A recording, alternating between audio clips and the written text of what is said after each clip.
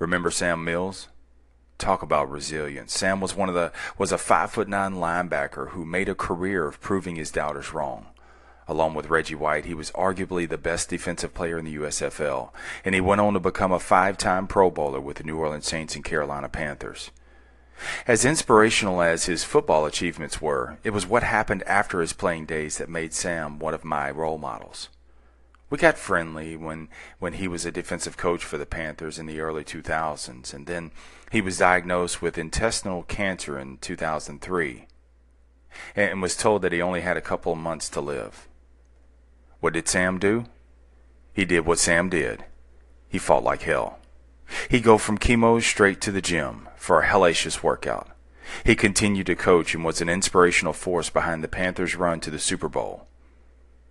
He lived 2 more years, but more important, he truly lived, getting the most out of each day. He did it his way.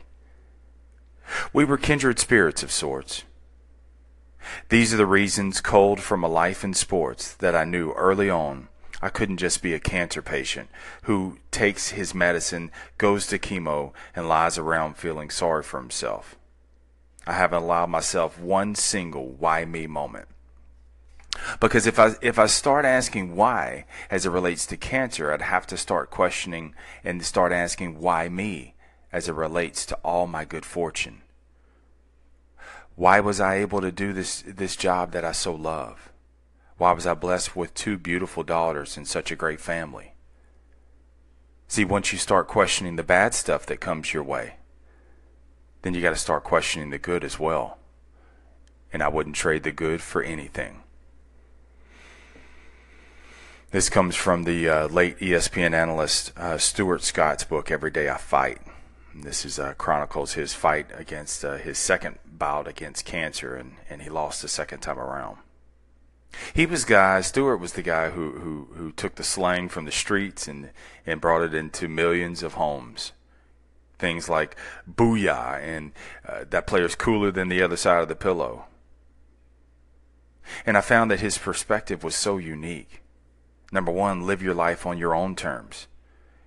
See, you define your life. You don't let your circumstances define your life. And number two, Scott said that you can't have one without the other. See, if you're going to question the bad in your life, then you got to question the good as well. See, there's been more good in your life than bad. Now, I know it may not seem like it at certain times. I know it may not seem like it now. But there is. You need both. You need both good and bad. See, you need the good for a reason to fight through the bad. And you need the bad to appreciate the good. You need them both. I agree with what Scott said in his book too. He said that, see, there's struggle. But see, there's redemption in your struggle. A kind of forging that takes place.